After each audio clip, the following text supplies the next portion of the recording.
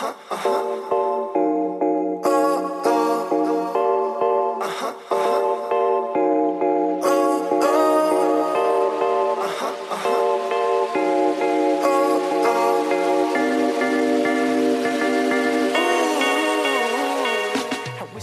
up, what up, what up? Welcome into another edition of Green with Envy. As always, it's your boy Will Weir checking in. How you doing? How you living? If you've been following, you know the deal here. Joining me today is my good friend, my podcasting cousin from across the pond, the one and only Taylor Gang. Adam Taylor. What up, Adam? Man, I should have had it queued up on my phone, right? We're going to have to figure out the licenses, the liberties, or whatever we can take with that. But I feel like, I'm still working out. So I was thinking about this the other day, Adam. So now that we've got you here full time with us, and I mentioned this last pod, sometimes it's going to be me and Adam, sometimes it's going to be Greg and Adam, sometimes it's going to be me and Greg. And of course, y'all know we're going to fuck around and hit you with 3-man weeds. Like that's coming. You know that. But I was thinking, I still don't have my exact intro down for you, Adam. So I'm going to be playing around with it here over the next couple of episodes when it's just me and you. I gotta find out, because I got it down pat right now for Greg, my best friend, co-host, blah blah blah blah, whatever. He's a coach of the podcast here with me each and every time, Mr. Greg. Exactly. See, the drill, you know the deal. So I'm still working out what that's going to be, but I feel like Taylor Gang, especially last episode that you were on here when we had Brendan on and we previewed the Celtics Kings. I was feeling that Brendan picked up on it as well, and so I feel like that's got to at least be a staple of whatever the intro turns into. Yeah, for sure, man. I mean, I like that song. I like that intro. Just honestly, just fuck around till you feel comfortable, man. That's how I met. Do you remember I settled on what was it? My co-host, my homie, my compadre. I'm doing a really bad English accent right now. My co-host, my compadre. That was horrible. That's more Australian, dude. Bro, I'm messing it up. It ain't my forte. It's one of those things where I gotta stay in my lane. But no, that's what I'm saying. You eventually got to one that I thought was really good, and there's still going to be times where it's you and Greg, and that's going to be a little bit of a toss up. Who wants to take on the hosting duty? So I'm gonna be interested to see. Yeah, I mean, I'm what super you guys laid back, man.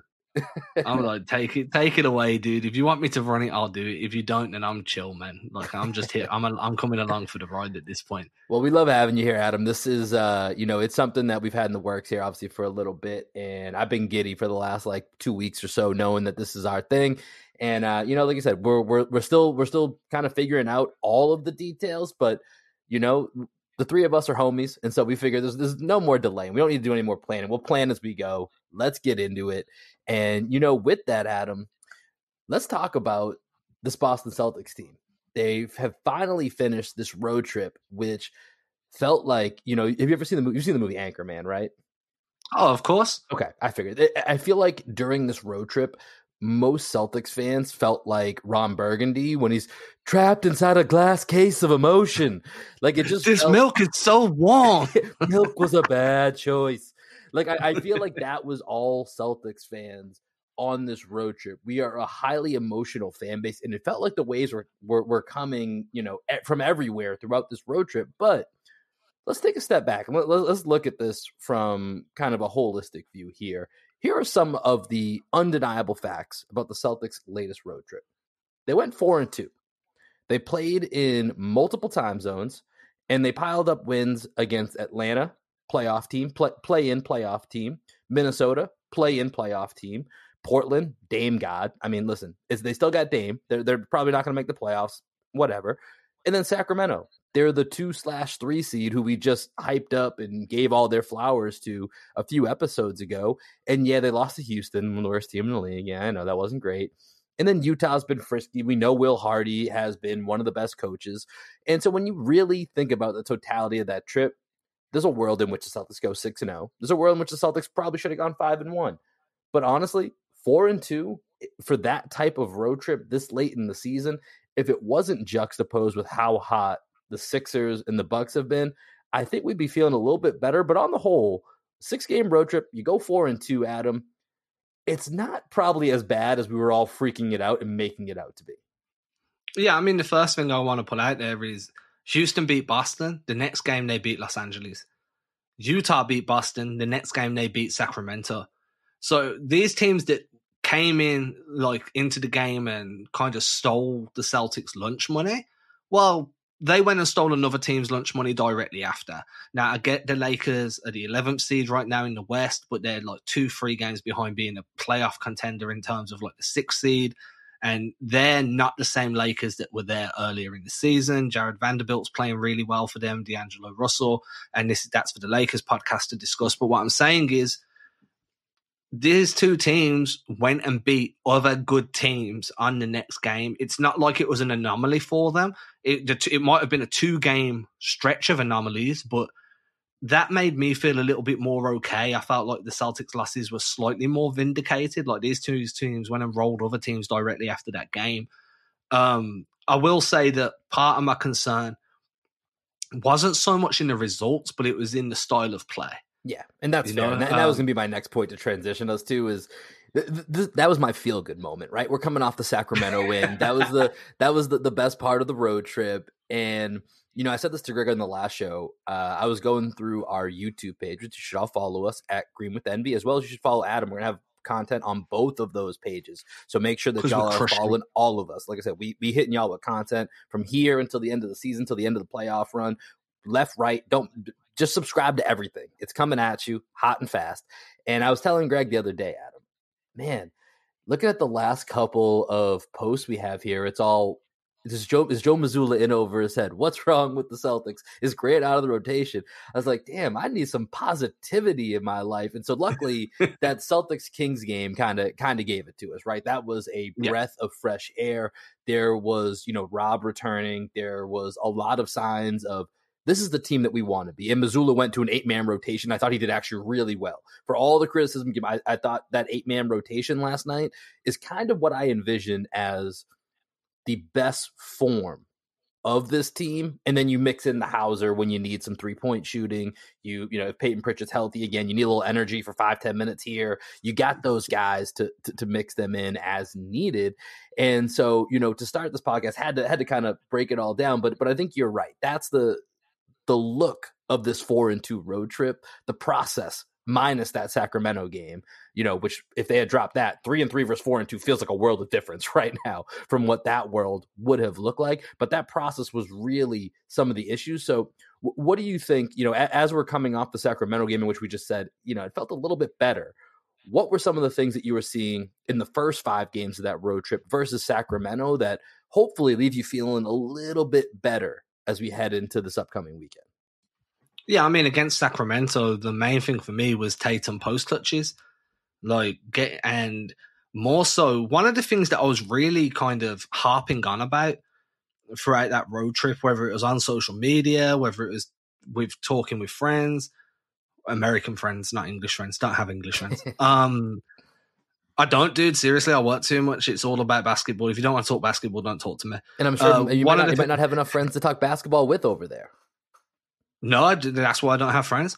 No, I'm your common ground. You got friends here. You got friends. You got friends through the computer. You got a friend in me. Moving on. Yeah. So one of the things I was harping on about was how Jaylen Brown was succeeding in spite of the Celtics' offensive system in terms of hunting threes, playing perimeter-based basketball, and Jaylen Brown was kind of like, no, I'm going to go to the rim. I'm going to get to my spots in the mid-range around the elbow area, and I'm going to do what I know I can succeed in doing. And then it kind of felt like, and I wrote about this for Celtics blog, which should be out by the time everybody starts listening to this or shortly after. Jason Tatum kind of felt like he came into that game against Sacramento like, yo, that's working for JB, so I'm going to do that too. And they're different enough that they can both look for their spots while still being conducive to winning. And then I think that was a big thing for me, was moving away from like pure perimeter-based actions. You'd see them run screens and no one would try and cut. They'd try and fade or flare. So, and then defensively, I feel like they went back to a system that they know they're successful with. They switched everything. And if they did drop, they did it off a peel switch, or they were very aggressive in their defense. Whereas I feel like throughout the rest of the road trip, they've kind of been reactive rather than proactive. And you can't be reactive against Domantas Sabonis, so you have to be proactive. And I feel like that kind of forced them to be better than what they've been. So, yeah, those are probably my two primary takeaways. Yeah, I mean, on that Sabonis point, just real quick, I thought the adjustment to Sabonis, who I thought was, I don't want to say dominant, but he was a problem in that first half in that Kings game. And I thought they really limited how much of a problem he was in that second half by not just the switching, but picking up that switch and hedging a little bit with a second defender so that it just life was more difficult on a guy like Sabonis. But I wanted to talk real quick about the Jayson Tatum point you brought up, because that was one that I think, as we look at the Celtics, basically, since the All-Star break, and let's specifically talk about Jayson Tatum here for a second, since the All-Star break, he still has numbers that are really good. Just the straight flat numbers, 27.6 points per game, up to 10.2 rebounds, 5.5 assists, 3.1, but the shooting inefficiency has been what stuck out. And this is to your point of him, playing off his co-star Jaylen Brown and seeing what he's doing. And I saw you had a tweet here earlier, Adam, that I'm going to shout out. Tatum has shot 332 pull-up threes this season, hitting 96 of them, which is a 28.9% clip. Not great. He's also shot 291 catch and shoot threes, hitting 115 for just under 40% at 39.5%. And so I think when you look at some of his post All-Star numbers, he's been a little bit too reliant on the 3-point shot. It's up about a full extra shot per game or so. And so I think as we look to what the Celtics can take from this road trip, and specifically from the end of this road trip, and how they look to, be the team that they want to be. And Mazzulla talked a little bit about this after the Kings game. I think that's a big part of it is Tatum getting more focused on getting downhill, and also in that same respect, Mazzulla and the coaching staff putting him in those positions, and that directly correlates to some of the post touches that you were talking about. Yeah, and I mean, the one thing I want to point out is it's all well and good being a team that shoots a lot of threes, but you have to accept that not all of your player personnel are elite 3-point shooters in the different types of 3-point shots available. Whereas Tatum is a high-level catch and shoot free guy. He's a low-level dribble pull-up free guy. That's never been his game. It's always been a below average aspect of his offensive kind of arsenal. Jaylen Brown can do that a bit better. He is more of a dribble pull-up free guy. He can score a bit more consistently there. And that's okay, because around them you have Brogdon that can shoot off the dribble at will. You have Hauser that is proving to be a very valuable catch and shoot dude. And you have to blend them together, right? You have to understand what your players' strengths and weaknesses are and then coach them that way. So for me, Tatum's at his best, the same as Brown, when he's pressuring the rim, and if the rim's not there, look at the mid-range, look to facilitate, and then once you've found that rhythm and you're feeling it a little bit, now I don't mind you shooting some threes, whether that's off the dribble or off the catch, because your bread and butter skill set is getting downhill and making shit happen, whether that be getting downhill and kicking it out, getting downhill and finishing around the rim, or getting downhill, kind of backing a guy up and then seeing what's happening around you, surveying the floor. And I just feel like they weren't doing that to start this road trip. And before the road trip as well, they haven't been doing it since getting back from the All-Star break. Yeah. And the one way I say this is you see the Celtics run a lot of high screening actions, whether it's a drag screen or a quick action, which is where you have a screen in transition for an off-ball player to come over the screen and get the ball. The idea is there that you curl off that. Once you get the ball, you go downhill fast and you create a collapse in the defense, and then you find somebody the way they did early in the season. Whereas now they were getting the ball and kind of just being like, well, I'm on the perimeter, I'm going to shoot a free. And then Joe Mazzulla's going into press conferences like, that's a good shot. I like that shot. I want them to take that shot. And you're like, are you seeing the same basketball as me, bro? Yeah. Like, because he knows more than us, but he might be blind. We don't know. He had that scratch cornea. He's robotic, man. They haven't upgraded his new cornea yet. It hasn't been uploaded. But no, I mean, I think for me, when it comes to the Celtics and their offense, specifically their shot selection around the 3-point line, this is going to be a high volume team. They're always going to be there. I'm looking at it right now. They're second, in the league, only behind the Warriors for how many threes they shoot per game. And those two teams are pretty far and away the most 3-point heavy teams across the NBA. In third place is the Mavericks at 40.7. So there's about a 2 to 3 shot difference between the Warriors and Celtics and everybody else. And I'm okay with that. I mean, you look at the Celtics roster, it's built for this, to be able to have the spacing, to have that 5 out. Rob's really the only main guy in the rotation that's not shooting threes. And, Malcolm and Al basically lead the league in 3-point shooting. Grant and Sam are both over 40% 3-point shooters. Marcus Smart is certainly a willing 3-point shooter. And then you have Jaylen Brown and Jason Tatum, where, those are our guys that I'm going to ride or die with whatever shots they take. But to your point, it's the process. I will never, whenever fans get upset, and I'm a fan too, I don't want to act like I'm not a fan, but when I see people on Twitter get really upset, like, oh my God, they took X amount of threes. I don't give a crap how many, like if they took 50 threes, if they were the right shots, if they were the shots that were off of movement, off of paint touches, off of, multiple passes, then I'm fine with it. And if we end up hitting, 7 out of 50, that's a really goddamn horrible night. But if it's somehow 7 out of 50 and it was the right play, it was the right movement, and the shots just weren't going down, I'll live with that, because with the guys that we have, I think more often than not, they're going to go in than they won't on a night like that. It's when the shots are coming off, less than 2 passes. It's, this is a moment that I thought was really big. I mentioned this in the last pod, is right before the end of the half against Sacramento, Jason Tatum gets the ball in that out of bounds play, and he's on that left wing. That's his little kind of safety blanket, right? The 1-2 dribbles, side left, step back, throw up that shot, and he can make it. And that's a shot that he's going to take. He's going to hit it, and I'm fine with it. I'm comfortable with it. But the fact that he actually drove that ball instead of settling, that's a 3-point shot that would be a settling shot that I don't think he needed to, especially against a Kings team that once we saw, the middle was wide open. Like our guy Brendan said, they try on defense, but they're just not very good. There was no one in the middle of that defense. That's clearly a massive issue, and it's going to rear its head in the playoffs for them, and is probably one of their biggest limiting factors.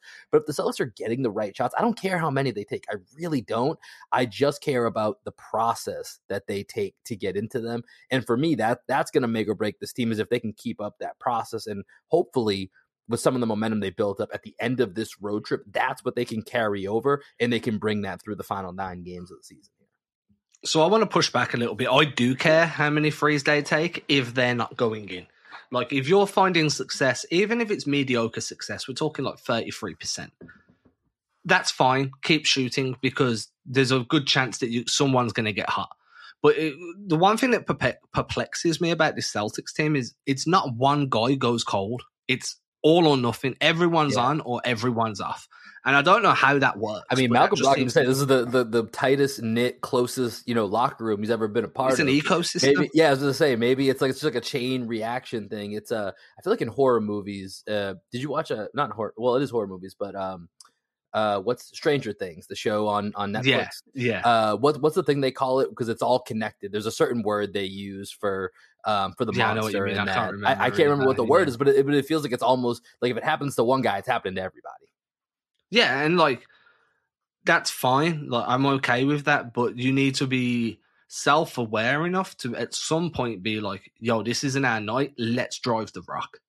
And then we'll try again in a little while. Because you see, whenever the Celtics close gaps, when they're shooting poorly, it's when they start attacking the rim. What annoys me the most is they close the gap and then they're like, okay, it's close again. We'll go back to shooting a 3. No, dude, build a fucking lead first. The other thing is as well, you mentioned, if it comes off 2 passes, then great. I'm all for the ball movement, but if players aren't cutting at the same time as the ball moving, well, it's not really doing much. I could pass the ball to you. You can pass it to Greg. Greg can pass it back to you, pass it back to me. No one's moved. The defense, all they've done is really turn their head and took one step one way, one step another, and then shoot. And you'll hear someone like, that was great ball movement. No, it wasn't. The ball moved. It wasn't great. So I think that... And we've seen that, right? I remember watching old college games. I said this to Keith Smith the other day. I remember watching old college games when we first got college basketball here, and used to just see the ball go weak side, strong side corner all the way around and then all the way back, and they'd just be passing it because the shot clock's like a year long. And especially if it's versus zone defense sometimes too. It's just moving the ball. But no one moves, bro. Yeah. It's like, dude, just someone cut. And I think that was missing from the Celtics in those first 4 games. I think they started to figure it out a little bit against Houston. It looked better, apart from, obviously, the collapse. Then it looked better again against Portland, and then it just looked fantastic against Sacramento. Yeah. So I think that's some strong momentum for the Celtics to build off. They built the lead, they maintained the lead. So we'll have to see what that looks like. But we're gonna take a quick break here. And then when we come back, let's take a look at what the Celtics home stretch looks like for them to go ahead and try and capture that 1 seed. All right, Adam. So right now, as we're recording this, the Celtics are getting set up. They have 9 games left. They actually have less games than the 2 other teams that we're going to talk about here, the Bucks and the Sixers. They each have 11 games left. But as we're talking right now, the Bucks sit atop the Eastern Conference at 51-20. Celtics follow 50-23, 2 games back. Philly's 48-23, 3 games back of the 1 seed. Probably a little bit of a stretch for them to get that 1 seed. So it's really kind of the Celtics are, fighting for that, still potentially fighting for that 1 seed, and then trying to hold off the 76ers, who will actually play the Bulls the night that we're recording this. So that result will have already happened. So we'll know where they're at in the standings. But looking at, 538 here, just for the projected records of these teams down the stretch, they currently have Milwaukee slated to finish 58-24, Celtics 56-26, 76ers 54-28. And as you look at the games that they have left, so I mentioned the Sixers have 11 games left, and they have the hardest schedule out of these 3 teams. They've got away games against Golden State, Phoenix, Denver, Milwaukee, Brooklyn to end the season, and home games against the Celtics and the Heat. The Bucks, they're going to be at Denver, home against Boston, home against Philly, home against Memphis. Those are their toughest games. And for the Celtics, this is where the Celtics will have opportunity. Obviously, they're going to be head-to-head with each of these teams, so getting those wins will be significant in either holding off Philly for the 2 seed or having an opportunity to jump ahead to grab that 1 seed from Philly. And then their final stretch of the season is 3 straight home games against Atlanta and 2 against Toronto. So what I want to talk about right now is, looking at what Boston has in front of them. Do you still feel like, number one, is the 1 seed a realistic option that you think the Celtics should be going for? And number 2, does it matter? Okay, first of all, if you can beat Milwaukee in Milwaukee's house, if they can go to play the Bucks and win, yeah, the 1 seed is a realistic option. That pulls you 1 game behind as long as you handle your business while the Bucks are handling their business. At which point, given the difference in rest, in travel, and in quality of opponent, the Celtics should feel confident at least tying for the 1st seed and then looking at a tiebreaker towards the very end of the season. I think that as a competitor, whenever I was playing sports, whenever I'm at jiu-jitsu or whatever, which I haven't been for about a year now, but I'm going back this week. Just saying that, so I'll put it out into the universe. As a competitor, I want to finish the highest place possible. I don't care whether it means much to the grand scheme of things, but the confidence boost of being we came into the season as Eastern Conference champions. We finished the season as the best team, the team with the best record in the Eastern Conference. Those type of things might not mean much in the grand scheme, but for a psyche, for a locker room, I think that can be galvanizing. We did what we were meant to do. We're the Eastern Conference champs. We came in, we finished first. Finishing second's fine. It is what it is. Does it matter in the grand scheme of things? Maybe. It depends who finishes 8th, right? And it's really hard to look at now there's a playing tournament, because before you could be right, this team's going to finish 8th. That matchup's not great. The team finishing 7th would be a better matchup. Being second isn't that bad. Yeah. And Greg kind of brought this up the other night because he was saying, and I think this is a general consensus. If we could, we prefer to avoid Miami in the first round, not because we're not going to beat Miami, but that's a shit show of a first round. We've seen Miami too many times. And number one, just for my mental health and my love of basketball, I just personally do not enjoy Celtics Heat games. No. I just think it's more, I enjoy that there's more physicality to it, but at times it doesn't even feel like basketball. And it's just such a slugfest. Yeah, it's just such a slugfest.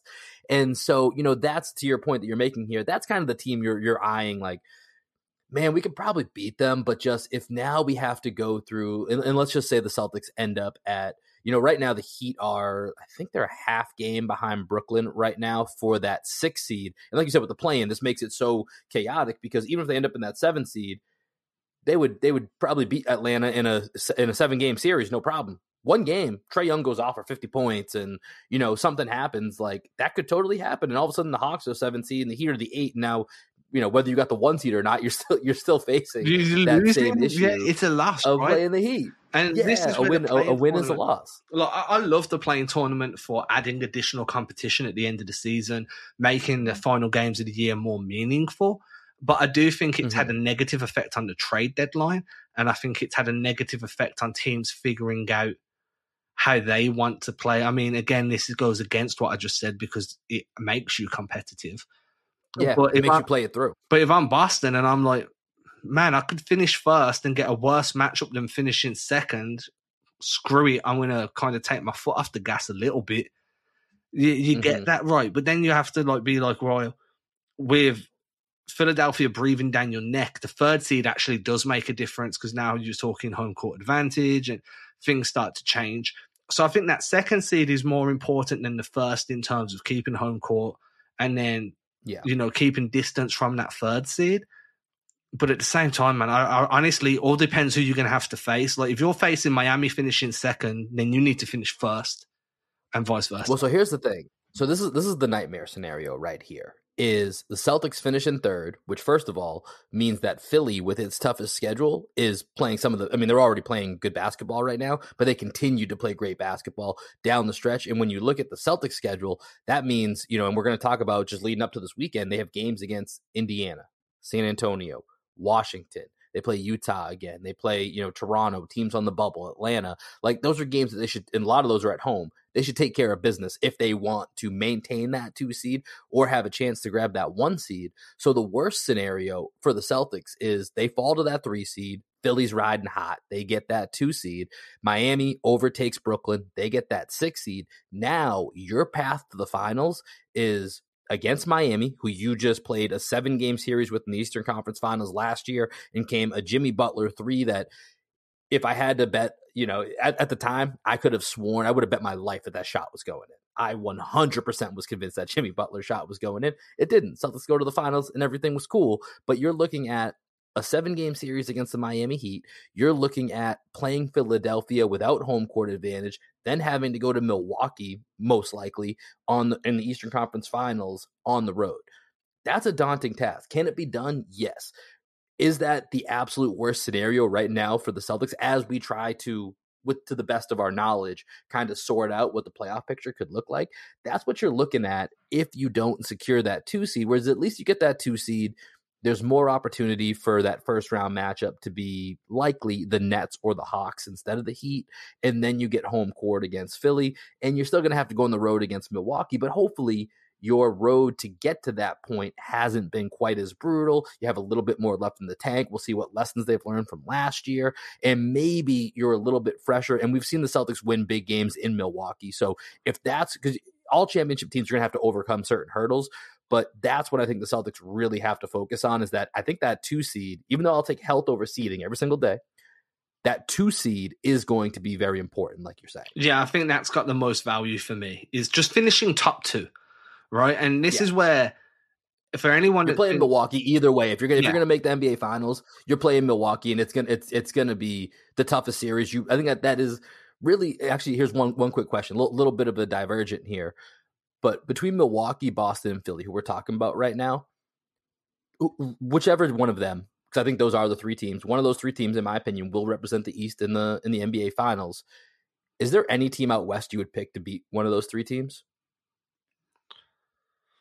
I think it's matchup dependent, right? Like, I think a healthy Lakers is a good matchup for the Sixers. You're still considering the Lakers as a team that can make the NBA Finals? No, I'm just saying, you said out West, it could beat them. But I'm saying a team that could make the NBA. Okay, so the Warriors are a bad matchup for everybody because they're just so annoying. But they can't win on the road. And they can't. They've won 7 games on the road all year. But it's the Warriors, man. They're just turning on. I know. I think I'm done, though. I think the Nuggets, they're having a bad shout at the moment. I still think, so I think matchup-wise, Philadelphia probably have the best matchups against Western competition because Harden's just such a good initiator. Max is so good. Embiid is Embiid.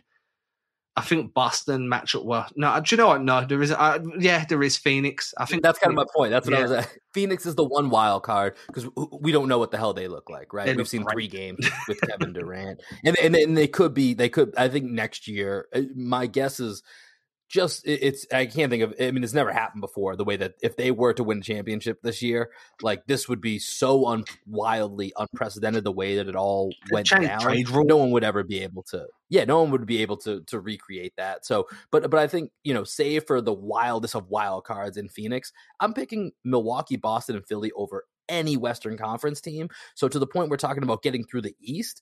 Now, obviously, health could make a difference once you get there. Yeah. But I'm saying if those teams come out, relatively healthy with their main guys, like that could be the championship is getting through the East, which is why I think this seeding and, where you're going to be and what your path is going to play such an important role in the long run. But that's why so many people are annoyed about minutes played, right? Minutes per game for some of these guys. Like Mazzulla's ran these guys' minutes per game up for a while now.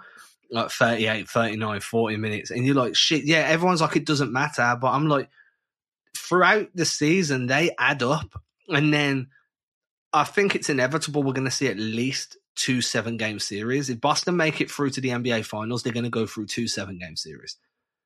I think. Yeah, I think that's right. Especially if they end up with Miami. If they end up with a path that includes, regardless of what the seeds are, if it's Miami, Philly, and Milwaukee, 7 games. I don't know if you can do this. Yeah, FanDuel, DraftKings. Can I put money on that? That we're going to 6-game and 2 7-game series just to get out of the East. If that's the case. And then and that makes a huge difference, especially if the team on the other side goes gentleman sweep, 6 games. 6 games, you know what I mean? They've got way less mileage on the clock, and the Celtics haven't exactly had a minutes managed season where guys are going to be fresh. They're already dealing with injuries. Smart's got an injured ankle. Tatum's been playing with the injured wrist. Rob Williams is just injured. We just don't know. We just don't know. Although he looked good. We got to give him his props. He looked good in that Kings comeback. There was one possession where he come down from a rebound and just didn't go up the other side of the court, though. Bro, okay, so I don't know if I've ever rooted for a guy that just injury-wise, I feel like every time I'm watching him, I'm glued to his reactions to when he lands. Like, I don't know. You know how there's lethal shooter and all these other, like, shooting coaches? Can we get Rob a landing coach? Is there a lethal landing coach that we can get? Or just a skydiving coach? Like, figure out how to land it. It's bad. It's something that gives me a panic attack every time. But, of course, once again, the health is going to be an issue. But he did look good against Sacramento. We'll hope that. And then you've always got to worry about Brogdon. I know he's been, touch wood, healthy. But history tells us that there's a chance that he might get hurt. And then you've got Al, who's old. And then Derek White is just inhuman at this point. So you have to think about what wear and tear is going on to his body. Like, there's concerns everywhere. And the longer series you have to play, because the playoffs are so physical, if you've got to do 2 or 3 of them, like, you're not the team in the finals that you were in game 1 of the first round, because you're just too beaten and bruised.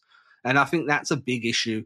And that's why I think, like, there are teams out there that could potentially roll over one, because Milwaukee are going to have it the same way. They're going to have at least 2 7-game series. So are Philadelphia. Because if you're in that one spot, you're lining up for a second round series against Cleveland or the Knicks. Yeah. And those are 2 really good defensive teams.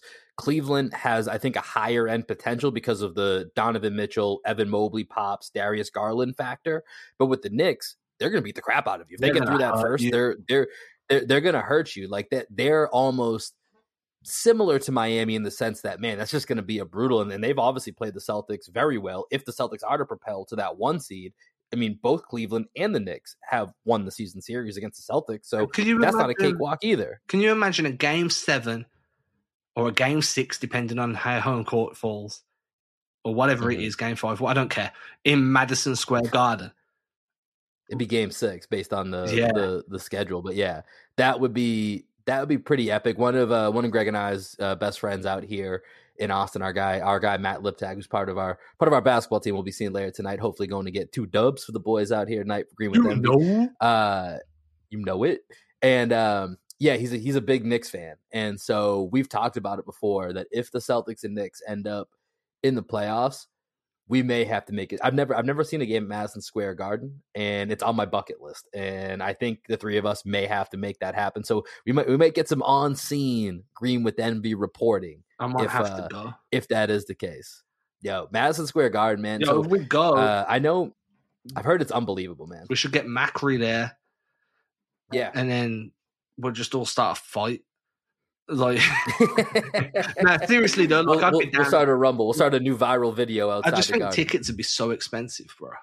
Oh, they'd be insane. So we'd be working connections left and right to see what we could do. That one would be a tough pull. But I think, but as much as the Knicks have played the Celtics well, like I love the Boston New York rivalry. Yeah. It's most people probably default to the Red Sox and Yankees as the Boston New York rivalry, but it's there for every sport. The Bruins, it's just there for every sport. Bruins and Rangers are right there. Pats and the Giants and the Jets, they've got their own things. Giants because of the Super Bowls, Jets in division rivals. And then with the Celtics and Knicks, like it's always wanted to be a little bit more than it is. Like I think that was a part of, how the NBA did rivalry week this year. I think Celtics and Knicks was a part of it. And Celtics and Knicks always wants to be in that mix. And it has the Celtics, the most, the winningest franchise in the sport's history. New York, the, most prideful basketball mecca. They call themselves the Mecca. These motherfuckers have won 2 championships their entire existence. Yeah. And barely make the playoffs each year. But it's different. It's different when New York is good, and you can feel that through the TV. And so with the 2 fan bases, the regionality of it all, like part of me wants that, even if it might not be the best thing for the Celtics. Part of me wants that. And I would certainly take a Knicks Celtics series over another Celtics Heat series. I'm just done with Celtics. Yeah, and okay, first of all, the Knicks are the Snorlax of the NBA. They're a sleeping giant. Shout out to my reference. I genuinely believe that when they're good, their fan base is as rabid and can be a 6-man for New York the same way the TD Garden can for Boston, right? And I think that's an underappreciated aspect. Like I remember when they were playing Boston were playing Miami last year, and I said to you, like, it's night and day going from a home game in Boston to an away. Like no one gave a fuck in Miami. Yeah. Like there was like the game was starting back after halftime, and the seats are empty. There's dudes there that are blinged out that clearly don't care about basketball. They're just showing off to whichever chick they're with at the time. I mean, I'd rather watch it for entertainment purposes, but I think that honestly, New York or Cleveland are probably 7-game series. Yeah, that's the point we're making here is that there is no easy route. So I think for the Celtics down the stretch here, the 1 seed would be nice, comes with its own flaws. The 2 seed feels kind of mandatory at this point to make sure you have that home court outside of the Buck series, but there's not going to be an easy path to it. And here's the thing, Adam, getting up to the 1 seed at this point, that's going to take obviously beating Milwaukee in their head-to-head. And then to even have a chance at it, we're looking ahead to this weekend right now, just specifically. You and I talked about this before we started recording. We play Indiana on Friday night. This podcast is coming out on Thursday. Play Indiana tomorrow night, and then we play the Spurs on Sunday night. Indiana's talented. Spurs are the worst team in the league. Yeah. Like, you have to go ahead and get those wins. Indiana's super young. They haven't been able to, get back into really the play-in race. They're still on the outside looking in. If you really want to have a chance at that 1 seed, and really, even if you just want to shore up that 2 seed, given all the teams I listed who Philadelphia is going to have to go through, and they gave us a gift the other night, falling to the Bulls in that double overtime game, you got to get these wins. This is no more, and that's where I think from the road trip, the Houston game really was tough for Celtics fans to get over, because it's like, wait, we're in a fight for the 1 and the 2 seed, and we're dropping games to Houston, basically. And this is where I think Scal's point on the low post was they just didn't show up. They just weren't focused. Like like you can only throw so many games out, but that was a game where it's just like you guys just didn't care enough. And then when you tried to care, Houston had enough momentum to hold you off, even despite the late comeback. And I think with these next 2 home games, trying to build off the momentum that we've harped on this episode here from the Kings game, you got to take care of business on Friday and Sunday night.